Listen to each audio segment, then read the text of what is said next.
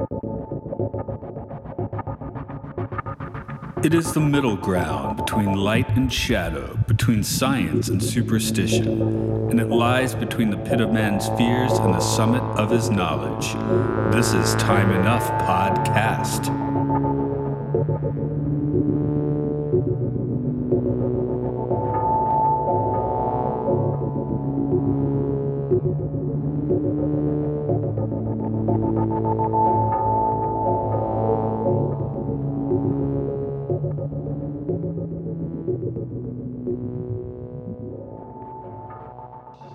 Hey everyone, it's Time Enough Podcast, where we plunge into episodes of the Twilight Zone and beyond. This is Matt here. Coming back for a second run is the man with the fantastic Rod Serling impression. It's Ivan Bodley. Hello. Hey man, how's it going? Good to see you. Thanks for jumping back in. And of course this one, I'm assuming you've never been the lead in a Broadway play, but you have been backstage for plenty of Broadway shows. Not 1960 or 27, but more recently. Right. Yeah, no, I've worked in 13 different Broadway shows, in the pits and backstage, and I've appeared on stage, and I think 4 or 5 of them as a character, usually playing the role of a bass player. I get typecast a lot, but that's what I do. So yeah, I'm very familiar with Broadway. And when I saw this episode, I was like, oh, I have some thoughts. I have some thoughts about this one for sure. Yeah, and I'll definitely be wanting to hear them because the most backstage I have in my life is terrible clubs and orchestra concerts, which are, maybe the orchestra concert has a little bit in common, but probably not that much. There's not like the whole show, right? It's just throw an orchestra on stage and play. Right. Yeah, no, Broadway is definitely its own scene, and it's a very specific environment. And a lot of it they got right in the episode too, of course, because they're all, theater people that went on into television, I'm sure, and filmmaking. But there was also a bunch of stuff I was like, no, that's not that's not how it goes. Yeah, this will be reflected in my trivia, but I'm finding more and more with the Twilight Zone actors that it's 40s they did radio dramas or Broadway, 50s they did film, 60s they did TV. Right, that's right. Just the trajectory of the times, which makes you wonder who's doing film in the 60s, but obviously someone did because we have films to watch. Right, that's right. Well, and I'm sure you're going to get into this too, but this episode features a very young Sidney Pollack, who went on to become quite an accomplished movie actor. Exactly. So, I guess I will get to my trivia straight away, which, of course, brings that up a little bit. But did we even say the title? This one is The Trouble with Templeton, which isn't that descriptive a title, which is probably why we haven't said it. It's more like it's the one with Broadway. It's the one about Broadway. So what was it? Season 2, episode 6, I think, is what it said in my. I believe that's correct. Right? I'm not sure about the number 6, but sounds. It might be 9. I don't know. Doesn't really matter. Yeah. early second season. Yeah, let's put it that way for sure. Yes, for sure. The air date was December 9th, 1960. Right. We've got a new name in the writer's seat for this one, which is Ernest Jack Newman. He was primarily a TV writer. The job scored him Peabody and Edgar Awards. I don't think I know what an Edgar Award is, but... Got to be related somehow. Yeah. Probably, right? Yeah. This is his only contribution to the Twilight Zone, though, so don't get used to him. Someone you can get used to is director Buzz Kulick, who the Twilight Zone's basically his claim to fame, and this is one of several episodes he directed. Right. This episode's namesake is played by Brian Aherney.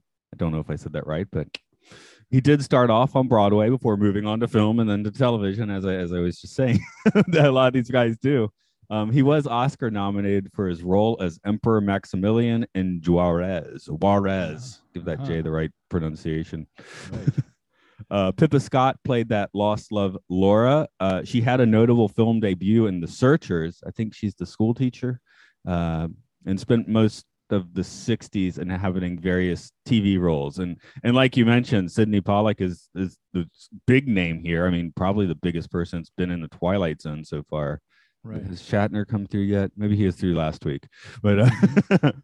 yeah, he may play a director of television, but he's also a director who won multiple Oscars for 1985's Out of Africa and got nominations for uh, Tootsie, and he got nominated for something else too. But yeah, pretty much everything he's done is something you've at least heard of, if not Right. seen. So I guess I'll just list Jeremiah Johnson, The Way We Were, 3 Days of the Condor, as a couple other Sure. ones that Huge, huge movies. Huge. yeah. Watching it last night, as I said, I basically passed out my computer and ended up actually watching this at 3 in the morning. So I didn't. Right. I was just like, my first take on him was just kind of like, for a guy that's saying he's young, he doesn't look that young. But I don't know. I guess it's the eye of the beholder is a different episode title in the Twilight Zone states. Yeah, he doesn't look that young because I mean, supposedly he's very young, and Templeton is supposed to be very old. And P.S. Templeton looks like he's what, 60, Yeah, maybe. like You he's know what I not mean? Like falling apart quite yet. So no, and I'm going to be 58 tomorrow. I'm thinking like I don't, I'm not sure how he's supposed to be that old, and and Pollock is supposed to be that young. Interestingly enough, I mean, as famous as Sidney Pollack became, I did not recognize him at first, and I wasn't paying attention to the credits as they went by. So I just, I didn't know who he was until the end. I was like, whoa, that was Sidney Pollack, and because I was struck, and I'm glad I did know because I was struck during the episode, like he's kind of got a Southern accent. As the director he's playing, but he slips in and out of the Southern accent. This is my other problem. I grew up in Tennessee, so I know what a Southern accent is supposed to sound like, but it's sort of like almost half British, like theatrical British, and then half Southern. And he's kind of waffling in between and not doing a great job of it. I'm going like, man, who's the guy with the lousy accent? And I was like, oh, that's Sidney Pollack, the world famous award-winning actor and director. Yeah, Well, right. he acts too, of course, but this actually is the start of his career. So I Right. don't think he has an earlier credit than this, and very quickly switched to doing more directing on TV. But yeah, in my notes, I was writing the accent as just being Southern madman, and otherwise we're drowning in the what they call the mid-Atlantic accent, right? So Yeah, but it was weird because he kind of waffled in and out of it. Like he wasn't really sticking to it either way. And I was like, all right, well, good, nice try there, young actor, whatever your name is. I'm sorry, is it Sidney Pollack? Whoops, sorry, never mind. yeah, You'll be fine. that's pretty much, yeah, exactly. But just get on the other side of the camera more often. But I mean, I shouldn't take a dump on his head for acting. He does make No, some not at all. good appearances later on, and this one's Oh not yeah, bad. It's just like you said, can't quite choose a voice. right. Um, I know you could choose a voice, so I've thrown the prologue on the screen for you. If you could Yes, give that a read, please. I'd be happy to. Pleased to present for your consideration Mr. Booth Templeton, serious and successful star of over 30 Broadway plays, who is not quite all right today. Yesterday and its memories is what he wants, and yesterday is what he'll get. Soon his years and his troubles will descend on him in an avalanche. In order not to be crushed, Mr. Booth Templeton will escape from his theater and his world, and will make his debut on another stage in another world that we call the Twilight Zone. All right. Um, I feel like we're kind of going to get into a bit of a two-pronged conversation here. So I guess let's start with the Broadway vibe, and then maybe we'll get to Right. the existentialism a little later. But yeah, you were saying there were a lot of things right, a lot of things wrong. Where would you like to start? A lot of things. Yeah. Well, immediately, I'm struck by the fact that he, Booth Templeton, we opened on his personal estate with his private valet, and he's looking out on his to his swimming pool with his philandering wife, and I'm just thinking like, what Broadway star has an estate and a valet? I understand that Broadway stars were a bigger deal sort of in 1960 than they possibly are in 2022, but I just out of curiosity, I looked up, I did a Google search, and it's completely unscientific. The Google searches just usually mean crap when you look up like so and so's net worth.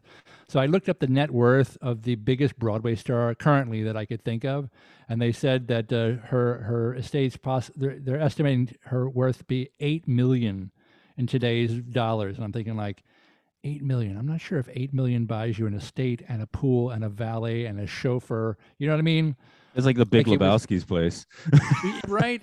Like it seemed like really above the station of what a Broadway star is. Certainly today, I don't know if it was quite so in 1960, but even then, it seemed like, wow, this guy is. They're making him out to be a giant star because it wasn't movie star money. It was not then, not now. Because you're only appearing in one theater on 48th Street or whatever. Yeah, my first note was wow, that's an amazing like penthouse apartment, like Right. Art Deco. And I was like, what? It's a house, huh? That doesn't make any sense. So, Yeah. even for me, I'm like, wouldn't he like want to live in the city for Well, just for convenience, or be in the city for convenience right. if he's No, starting a I know play? a lot of people that that commute in. Once you've sort of reached a certain status, if you want to buy a house somewhere, you go up to Westchester County, upstate, or to Connecticut, Fairfield, something like that. There's some places that are within commuting distance of the city, especially if you have a driver, which he seems to have a chauffeur. Bring him to the theater, and so that. I could sort of that seemed plausible to me, just sort of the size of the estate, and again the swimming pool and the valet and the chauffeur. I'm like, I don't know, man. On Broadway salary, even a good Broadway salary, maybe. Production wise, I think this is the same setting that they did used for an episode a few weeks ago, a thing about machines, about Okay. again weirdly in a mansion, because it's like I think he's like a food critic or something. I don't remember if it's food, but he's like some kind of like newspaper critic, and you're like, okay, even if he's like nationally syndicated, I don't Right. think he's going to live in this mansion. So season 2 Yeah. Twilight Zone just must have been like, hey, we can go film this mansion. Yeah, well, that's the thing. I know the New York City street scene. The set is just on the back lot there. So I'm sure that anytime they need a big house, and it's like, all right, well, you go to the mansion set. That's down the block there. They're filming what they had. I'm sure. No, the thing I guess on the Broadway scene that really stuck in my mind was a proper director saying the three most important days are the first day of rehearsal, the first day of the show, and the last day of the show. And the first day of rehearsal is even more important than the other two. Is that accurate? He said it with such authority. I believed him. I've never heard that specifically, but I've heard directors make speeches like that. Like they come in and they've got a concept and an idea and they're trying to inspire you and they say stuff like that. Like it's some sort of aphorism and everyone's like, oh, yeah. So that completely rang true. I'm like, yeah, directors say crap like that all the time. Like they're trying to inspire their cast or whatever. So that was no problem there. For me, a bigger problem was when his chauffeur did deliver him to the city.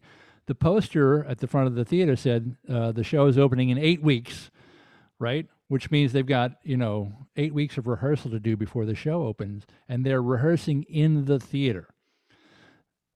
These days, that does not happen. All the rehearsals happen off-site in a rehearsal studio that you rent until the last maybe 2 weeks, 10 days before the show opening, because you do only when you're in the theater, you only do the tech rehearsals.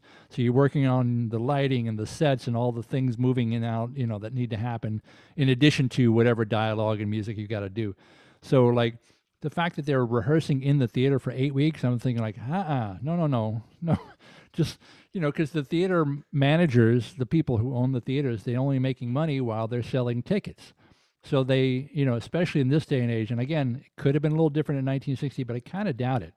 Like they already know what the next show is going to be in every theater. So like as soon as, such and such a show closes, they have like a week to load out, and the next show has a week to load in, and they're up. They're like, they're already selling tickets for the next show. So that was like, no, 8 weeks in rehearsing in the theater, and the first day of rehearsal, this scene is set is like the very first day of rehearsal you just mentioned. I'm like, that definitely would not be on the stage of the theater you're going to be occupying for the next however many months. Was Templeton so rich he's just footing the bill? He already lives in the mansion. I guess too, and that's another big point of issue too, because he immediately encounters the producer of the play, right? The guy whose name he can't remember. He has to be reminded. Or doesn't really seem to know. Right, exactly. And again, in this day and age, there's not one producer for anything. There may be a lead producer, but there's like, somewhere between 5 and 20 people that have actually put up the money for these things that all call themselves producers. And you absolutely know who the lead producer is on your show. There's no kind of way that you don't know who's paying your paycheck, because that's the person who's writing your check. So like the fact that he's not sure who that person is, I'm like, don't think so. And then there's like when we get to the end, I'll tell you that there's sort of the thing that he says to him there. I'll discuss that when we start talking about the end of it. I'm thinking like 50s films, epics, musicals.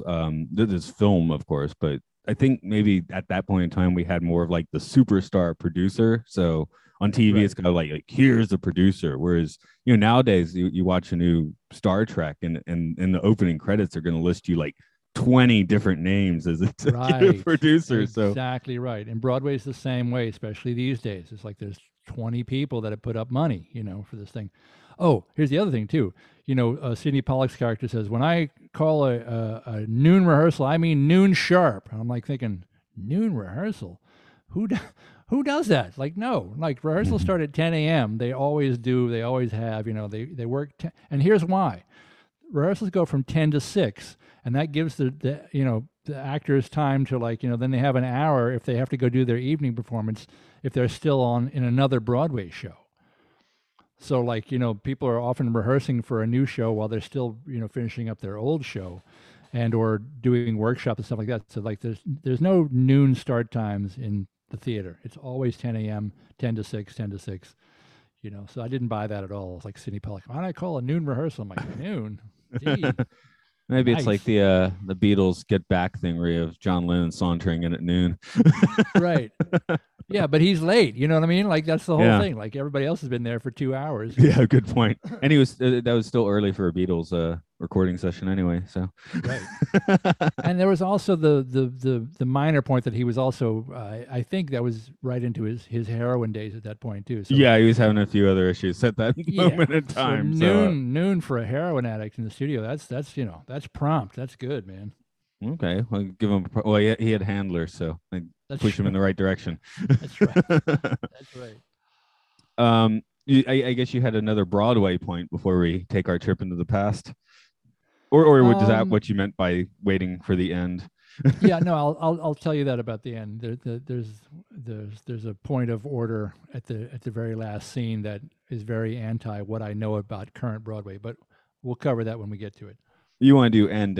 Okay. So let's take the existentialist route for a few minutes then. Mm-hmm. And this is there's a season 1 episode Walking Distance where Marty walks back in time to his childhood and starts to make like every possible like time travel mistake. right, sure. To the point of like slightly crippling himself in the present. But right. This one's a little more even keeled. Like I kind of feel like Templeton, while he's depressed or whatever, he kind of like takes the situation a little more in stride. And maybe that's because we're a season and a half in a Twilight Zone, so maybe people's sensibilities are a little more key to the show by this point. So right, yeah, he's not completely undone by the fact that he's traveled back in time 33 years. Like he kind of goes, wow, that's over 30 years, and then he's kind of like, okay, cool, fine. But I was thinking if I were to, I'm 43 now, so obviously the 30-year jump would put me in junior high, and that would just be weird. So I'll take a 20-year jump, and I was like, oh, I'll end up in a speakeasy. Athens, Georgia had the restaurant, the Speakeasy, which was our regular place then. So I just had that little, I can see going in there. My friends are in there, and right. And I wouldn't currently be able to probably associate with them properly. Right. Well, that was the other thing too. Like again, like he's supposed to be this very aged character, and I think he's like, again, like they never say exactly what age he is, but he can't be much more than 60 tops. So like this 33-year jump takes him back to what, 29 kind of thing. But 27, I think they have 27? on the poster. Yeah. Well, 1927, that's the year, but I'm saying, like, how old does that make the character in both of those? Oh, right. Okay. Let's see. His wife around 25, who would have been born around 1902 if he's the same age as his wife. Well, we'll even give him a few years. He's still in his early 60s. So, yeah. Tops, right? which is, they portray him as this decrepit, over the hill sort of guy. And again, like from my current vantage point, turning 58 tomorrow, I'm like, I don't think, that doesn't seem that old and decrepit. But again, these are 1960 years versus, where we are now. Oh wow, I hit the nail on the head. The actor actually was born in 1902, so he would have been 58 making this episode. 58. So in other words, Yeah. he and I are exactly the same age. Yeah, people look older in the Twilight Zone. Like sometimes you're like, this guy's 50, and we're like, no, that guy's 70. Right? It's so all over the place. I'm decrepit and over the hill now. All right, I gotta, relax into my new social status then. No problem. Happy birthday. Actually, it is your birthday in Japan. It's 7th. It's 7th. Yeah. Oh, cheers. Appreciate it. Yeah, right on. Got my one of my other podcast hosts' birthdays coming up with the auspicious date of September 11th. Yeah, that's a tough birthday. I have some friends with that one too. Yeah, it's a tough one. And he's like, he's younger than me, so he's like, yeah, my 10th or 11th birthday, I just want everyone to see the new Pokemon game that I got for my birthday, but nobody was interested. Yeah, that made that birthday a very unfun one to have. That's too bad. Right. But yeah, back here, running into your old friends. It is like, I assume most of us would. Now, he doesn't encounter himself, of course. He encounters people he knows. But right. I almost wonder if like he'd get along even worse with himself. Yeah, it's hard to know. I thought it was also weird too that they did make one allusion to the fact, like, you should take off your makeup before you come from the theater, because they've assumed that he's got this old man makeup on, which making him look 58 years old when he's really only 27 or something. And I'm like, yeah, okay, I get it. It was just odd. It was an odd sort of aside. Now, the thing that really does kind of nail this episode down, I was wondering if it really was the right choice. Like, it's a little less, I mean, it's still very vague. It's clearly in the Twilight Zone, but right. You could almost be like he did actually encounter specters of his proper past or whatever. But when he leaves, everyone stops and the lights go down and the script comes out, right? So right. Even what he said was scripted. So that's really interesting. Right. And he somehow managed to leave with the script in his hand. He had the evidence, so he knew, oh, that's right, they were all acting. I was a little unsure about the speakeasy scene, and the concern looked of all the actors. Like after he exited the premises, like all the actors kind of looking concerned, and the lights are coming down. I'm like, that's very interesting take. Not much like they've. It's basically the Twilight Zone's version of Dickinson's A Christmas Carol. Like, these specters from the past are warning him, to go back to his regular life and appreciate it for what it is. Mm-hmm. Kind of thing. But it was odd the way that scene ended, with the actors kind of staring at the door. Yeah, because it's made clear that his director friend it was also dead by this point. So I'm like, are these the ghosts of the actual people like in the Twilight Zone trying to keep him out of it? What's up here? Right. I don't know that was necessarily made clear, but it seemed to me to be more time travel, like he'd gone back in time, and they just happened to see them as they were. They were, because they were still young, as the way that they were, even though we find out, in another scene that they're actually in on the joke, and they're acting to try and warn him away from wanting to remain in the past, Yeah, just to go for that second Star Trek reference, it was almost like a metaphysical holodeck, like there's a story that you're participating, but it's supposed to go this certain way, that sort of thing. Like, right, and it was predestined, like I said, they had this script that was telling them that they had to say these lines to make him want to flee the scene and go back to his former life with his newfound appreciation and newfound confidence too, because when he first shows up at the Broadway theater for his first rehearsal, he kind of runs away. He's afraid of what's going to happen, and then when he returns and after he realizes what's happened, suddenly he's filled with his his previous vim and vigor and confidence, and commanding the respect of the Sidney Pollack character, that kind of thing. I do find it interesting, though. Again, that's where this whole like it's scripted part is like, well, it's hard to, and the look of concern is weird. But at first, you're just like, well, he can't it's his lost love, but he's actually trying, he's an older, a middle-aged dude trying to, like associate with like a 25-year-old girl, right? Which Right. is not, I mean, obviously he's got his personal history, but that may not be enough because just to associate with someone in the room. Right. Right. It was a little ambiguous about the actual, timeline versus, what was Twilight Zone, what was the reality, but again, this is Serling stock and trade. It's like a little ambiguous. Yeah, we're not going to tell you, anything nearly what you might need to know to have just sort of a nice bow put on everything and sort of understand everything that's gone on. But again, it was, to me, it was just basically the Twilight Zone version of A Christmas Carol, like, where he's visited by these specters from the past. Scrooge is, and he's scared by them, so scared into appreciating his reality, and comes back to the Broadway theater, basically going, "God bless us, everyone." Is he quite doing that though? He seems a little bit confrontational, like I have my vim and vigor back and I'm going to use it to do the stuff Scrooge would do to people. Right, right. I think we're in his case, what he's lost is his mojo. He's lost his vitality. He's lost, or he feels that he has. And once he realizes that, living in the past is not going to bring any of that back, then he's going to have to, to command the respect that is due him as a veteran of 30 Broadway shows or whatever it said in the opening there.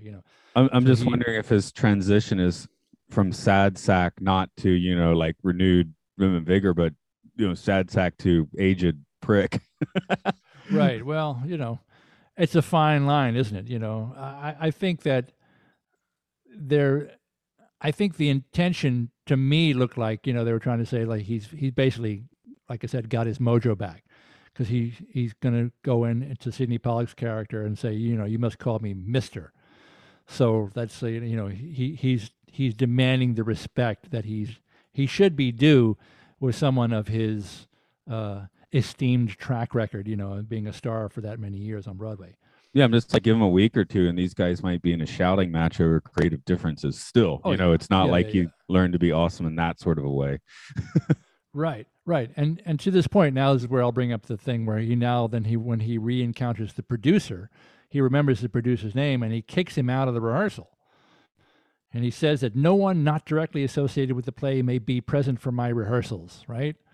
I'm like, dude, He's directly.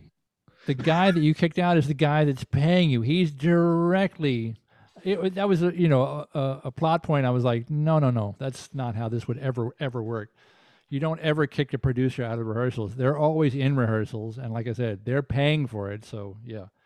Actually, it's for film, we typically, and it's changing with streaming and all that, but typically film has been kind of like, oh, that's the director's thing. We have the auteur, like the idea or not. Television, it's been more about the producer or the showrunner. Right. I guess for Broadway, it would be the producer. I mean, we got the producers as a Broadway musical. The producer, yeah, it is. Well, I mean, that's one aspect of it, and also the director too. Is sort of like they're different parts of the same mechanism. I'm wondering if like a TV, TV show, you can switch out the directors, but you keep the producers for longer periods of time. How much director switching can you do on Broadway?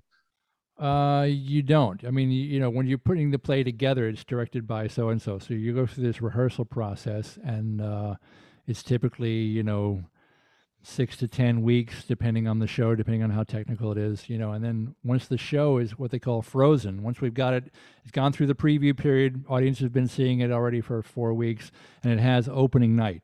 So once it has opening night, the show is frozen and it stays there, which means the director doesn't need to keep coming to the theater every night, but they appoint somebody who's either like a resident director or the stage manager, these people to maintain the show. So even though, so you look like a show like, I don't know, Lion King that's been running for 20 something years, whatever it is. Like, the director is still getting the royalties from that show, even though, she hasn't been there in 15, 20 years and doesn't need to. Like, so once the director is set and the show is frozen, that's just what it is. And the producer, if they anything else will be another production, another show. Like they wouldn't change and bring in a different production, a different director. Even if the show then goes out on tour or then has another company in London or another company that's, in Las Vegas or whatever, like it's still the same, directed by whoever his name is on the credit from the beginning. So the director for the show is the director. Okay, so the person who's doing it after that, and this is the first thing that popped into my mind was Kermit the Frog in the Muppet Show, where he's not directing, he's just trying to hold it together. Yeah, he's just kind of herding cats basically at that point. Yeah, I mean that's part of it. I also like to assume the backstage of Broadway shows like the Muppet Show. I don't know if I'm right or wrong on that, but it's not dissimilar. Sometimes it just sort of depends what's going on because as everybody's walking in and out and they're wearing funny costumes and holding funny props and maybe with or without animals, depending on what the show is involved. There was I did the show called Once on This Island. There was a goat and there were chickens. So they were there and there were two goats because Sparkplug and Peapod were the name of the goats. I think Sparkplug was the main actor in the show. But if Sparkplug wasn't feeling it, was kind of acting up, kind of being feisty, whatever, Peapod would go on in his place, kind of thing. So there's shows that have dogs in them, have multiple animal handlers and stuff. So yeah, it can feel very Muppet Showy backstage sometimes for sure. Yeah, I'm wondering how that show smelled. Yeah. Do you want front row seats for that one? It was a 360 experience, as they say. Ooh. There was only one show that was there that I know of where a director was fired, and this was quite famously so. It was the debacle that became Spider-Man. There was Spider-Man 1.0 and Spider-Man 2.0. They fired the director sort of 10 months into the previous process, which a preview process never goes more than a month. And this was 10 months into the preview process. They said, we gotta change something. Something's not working. But that became front page news and New York Times stories and all this kind of stuff. So it's very, very unusual for them to fire a director. Yeah, I actually had forgotten about that, but I was going to bring up that a few minutes ago. I didn't want to take a dump on it because I've never seen it though. Who knows? Maybe I'd love that. I like Spider-Man, but it sounds like I wouldn't. It was great. I mean, I played that show. I played in the pit maybe 47, 42 times, whatever it was. Less than 50 times I did the show, and I saw it from the front of house once. Because when you're down in the pit, we weren't actually in the orchestra pit because the pit was full of props and things that flew and stuff. So we were kind of down in the basement, down the hall in this room with the fluorescent lights and a drop ceiling that looked like any office. And that was half the band was there, and the other half of the band was down the hall in another office-looking building. And we were all tied together through video link. And there was a video monitor on the front of the balcony so the actors could see the conductor. And there was a video monitor for the conductor was watching the stage so she could see the actors, and it was all very, very high tech. But I did see it from the house one time, and, as a technological spectacle, it was amazing. Like seeing these acrobats flying through the air in the theater, in a live theater, was really, it was like being at a Broadway show that was also literally a circus with a high wire act. Well, part of that was production cost, right? Just through the roof. I think it was the most expensive show in Broadway history at about $75 million was the last figure that I heard. So yeah, it was outrageously expensive, and of course never recouped. It ran for, I forget, it was 3 years total, top to bottom, something like that. And they were making money sort of during the high tourist seasons. I forget what the show cost a week to run, a couple $1 million just in paychecks just to run it. So they never really recouped. It was so expensive, that show.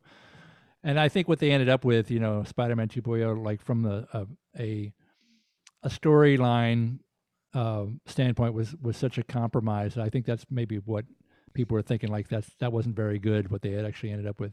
But just technically it was spectacular. To look at it was wow, it was amazing. Yeah. That's the sort of thing though. It's a dead show, and I'm like, well, I guess I could probably find a video of it or something, but it seems wrong to do it that way. So, Yeah, it wouldn't have the impact, up at the second balcony, which is the dress circle, like the nosebleed seats. There was a little platform up there, and they, instead of calling it the dress circle, whatever, they called it the flight circle, because on that platform there were several times where the lead flyer would fly from the stage and land physically, like right in front of your seat, way up in the cheap seat. So you're going to get like Spider-Man right here in your face, and it's kind of like, hey, nice to see you. oh, what do you do? I'm a lead flyer. Yeah, I guess that's Yeah, also you gotta, that's a great time for Spider-Man to keep his mask on, because notoriously the superhero movies now they're unmasked most of the time because you're paying that actor and you want their face on the screen. yeah. There were 9 actors playing Spider-Man during each performance. So Wow. there was one person who was also played Peter Parker, who you saw unmasked, but the rest of them were other actors and acrobats, really, you know, flying this way and that way. So yeah, 9 per show, per Wow. performance. Yeah, yeah, yeah. um, I want to get into my normal questions. So the first Right. one for this one, maybe Hmm. it's an easy for the one for this one, but who exactly went into the Twilight Zone? Right. Well, I remember you talking about this question before from a previous episode we talked about. Clearly, the actor went into the Twilight Zone because he went back into time, and the Twilight Zone was very clearly delineated because it was this speakeasy scene, and there were all these actors in the scene, actively pushing him away from it. So he was there, and he got a good eyeful of it. But then they propelled him out of the Twilight Zone very deliberately and very forcefully. So I guess so definitely Kim. I mean, it's the title of the Yeah. episode, right? Right. Right. A couple other people just to consider briefly would be like I was saying, who exactly was he interacting with? Like, was he interacting with True. the his actual, deceased loved ones or just a Twilight Zone reconstruction? If it's actually his deceased loved ones, well, they're living in the Twilight Zone. So Correct. Yeah. They all the actors in the speakeasy scene seem to be stuck in the Twilight Zone and having to play this role, and hence the look on their faces. They all kind of look really morose and concerned when the scene was over. They were kind of they were all kind of looked quite bothered about it. So yeah, maybe they were stuck in the zone, as yeah, far as we the know. speakeasy's fun for a few years and then it gets boring. Right. Even It with also some makes me flair wonder if they jazz. had, they'd rehearsed that scene that they had to play with him. If that was, we just happened to be seeing the only one time that scene happened, or if that was the kind of thing that they had to do over and over and over again, like the Broadway show. Mm. My answer is probably not, but how about the our director? I mean, he's dealing with an actor who has a sudden sea change in demeanor. Right, but he kind of took it in stride. Like, no, I think he was still he stayed in present day 1960. I don't think anything happened to him Oh or yeah, the I don't think he moved in producer. time. I'm just wondering if the influence on his life counts. But like I Right. said, my answer is probably no. But I thought I'd bring it up. Yeah, I Which think probably no too, because again, actors are notoriously flighty and temperamental. So, like, he may come and having somebody come in the door kind of sheepish, and then suddenly like, no, I'm an actor, you must respect me. Like, that's not out of character at all. Like, people people do that kind of stuff all the time. so with the second question, we will focus this one on Templeton himself being Right. does he deserve his trip through the Twilight Zone? Does he deserve it? Does he deserve it? I don't know. Like, because he seems to benefit from it. Right. Again, in the Christmas Carol sort of way, like, he's shown the error of his ways. He's shown that he shouldn't be longing for the past, that he needs to be living in his current present, and he needs to also have the full confidence in his abilities and what he's doing, and demand that respect. Which is a lesson he learns in, I don't know, 22 minutes that he's in the Twilight Zone. Like, he picks up the lesson really fast. It's a sea change to his character, which is like instantaneous. Well, I was thinking he Um, might pick up on it so fast because he didn't really need the Twilight Zone to mm, pick up a bit of confidence. Something else could have done the trick too. Oh, right. here's one. Just is he popping Viagra at the beginning of the episode or what? Uh, he's like, no, he's because like, it's been an hour. Here's some more. I'm like, yeah, his wife's out with the gigolo, right? But right, right. No, because they didn't have Viagra in those days. So what he was popping was supposedly like heart pills, like oh yeah, yeah, like, nitroglycerin medication or something. Like that okay, that was just my 3 a.m. thought, I guess. This yeah, guy yeah, yeah. popping Viagra, which Because yeah, I know it didn't exist at the time, he's an but old man of 57 years old. Like, that okay, needs to pop it every hour, right? right, right, Okay. right, I was just having fun thoughts last night, I right, guess. right.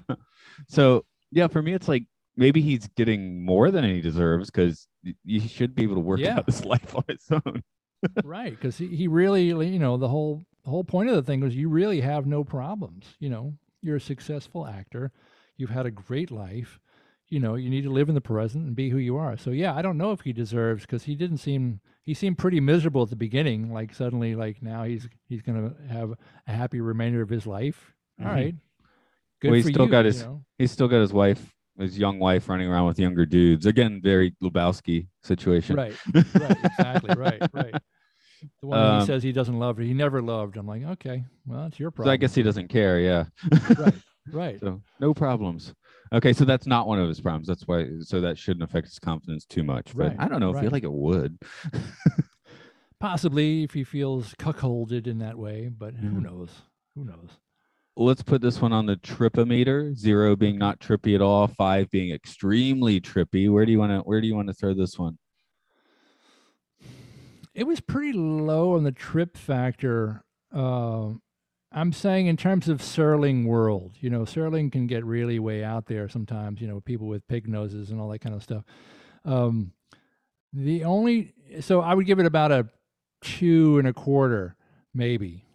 The trippiest part for me was again after he exits the speakeasy and all the actors in the speakeasy, they all just sort of like turn and face the door and they all look concerned as the lights are fading. That was the kind of spooky part that he didn't even really fully explain what or how or why, like that to me that was the weird moment, not anything that happened to Templeton, really. Yeah, I was going 2.5, and most of that score is based on that shot because that is the one where like, what exactly is happening? I mean, the effect What's on going on? yeah, the effect on Templeton is Christmas Carol simple, but the mechanics of it, like a Christmas Right. Carol, the mechanics are also pretty bizarre. But here it's even more bizarre because okay, temporal ghosts, I can at least follow that, but I don't know what these things or people are. They could be people, they could be things, they could be Right. NPCs, they could be actual actors. It's kind of hard to tell, which that's trippy. So yeah, Oh yeah. I'd say 2 of my 2.5 is probably just from that. Absolutely, and that's like a 5-second scene or something. You're like, whoa, that was it went way out there for just 1 second. Because even like you say, the Christmas Carol ghosts, they come in, they make their visits, and they do their haunting, and then they're gone.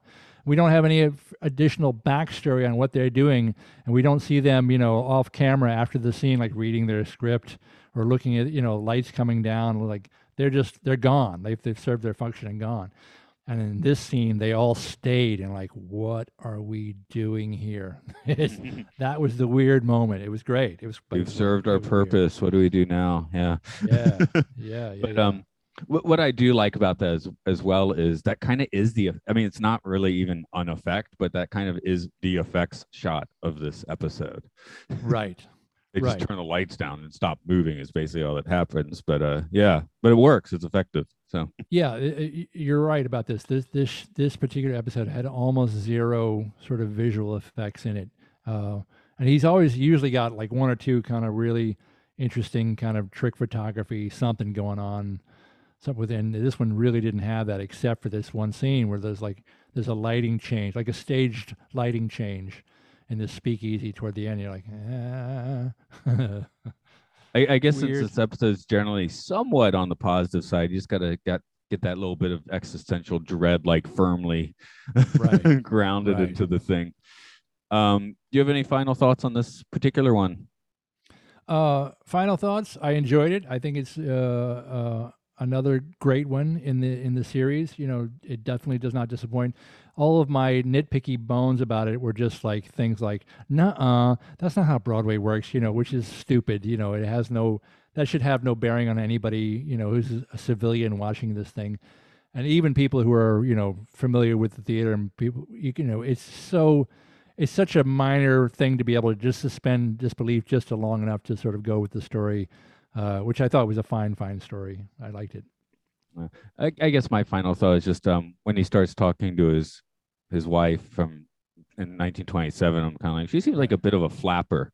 And then at the end of the scene just goes full flapper with like the stereotypical dance and all that. I'm like, oh, all right. Right. So that was Yeah. kind of just because we don't get to use that term much, do we? That should come back. We should have flappers again. It's the 20s, right? She was exactly a flapper. That's exactly what they are. And you can see why the dance move, like she's just flapping around. That's what she's doing. um, so Ivan, what's up in your world? I know you got your book. Anything else, and maybe some shows to play? Got my book. Am I famous yet? Memoir of a Working Class Rock Star. I'm quite busy at the moment. Like the live music business has come back full force. So I've been doing a lot of weddings, funerals, and bar mitzvahs, staying busy, paying the rent. Next Friday, I'm doing a multi-act classic rock and roll bill with the Tokens, the Drifters, and the first time I'll be playing with Frankie Avalon, which I'm looking forward to. He's going to be 82 this month, so it's going to be really interesting to play with him. And yeah, man, just continuing on, waiting for the next thing. Staying busy and enjoying it.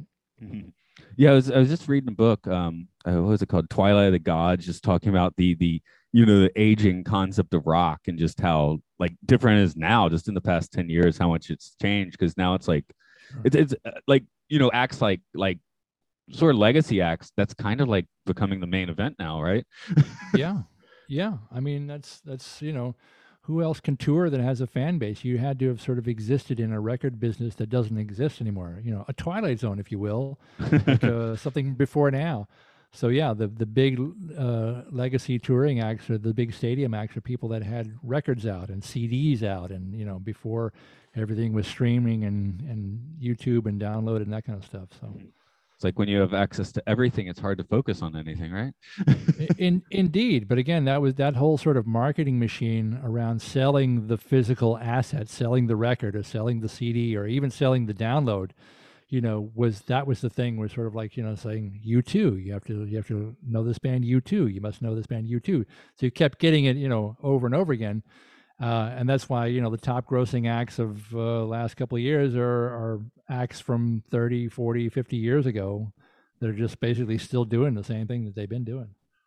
But yeah, it's got to be fun to just jump in and play along. So Sure. especially when you know what you're doing. Hopefully. As for this, it is Time Enough Podcast. We're Time Enough Pod on Twitter and Facebook.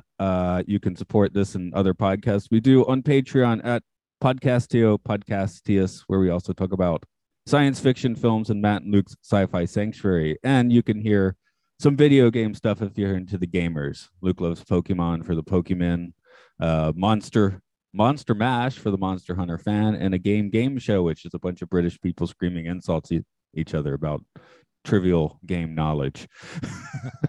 Perfect. Ivan, a pleasure as always. When's your next rehearsal?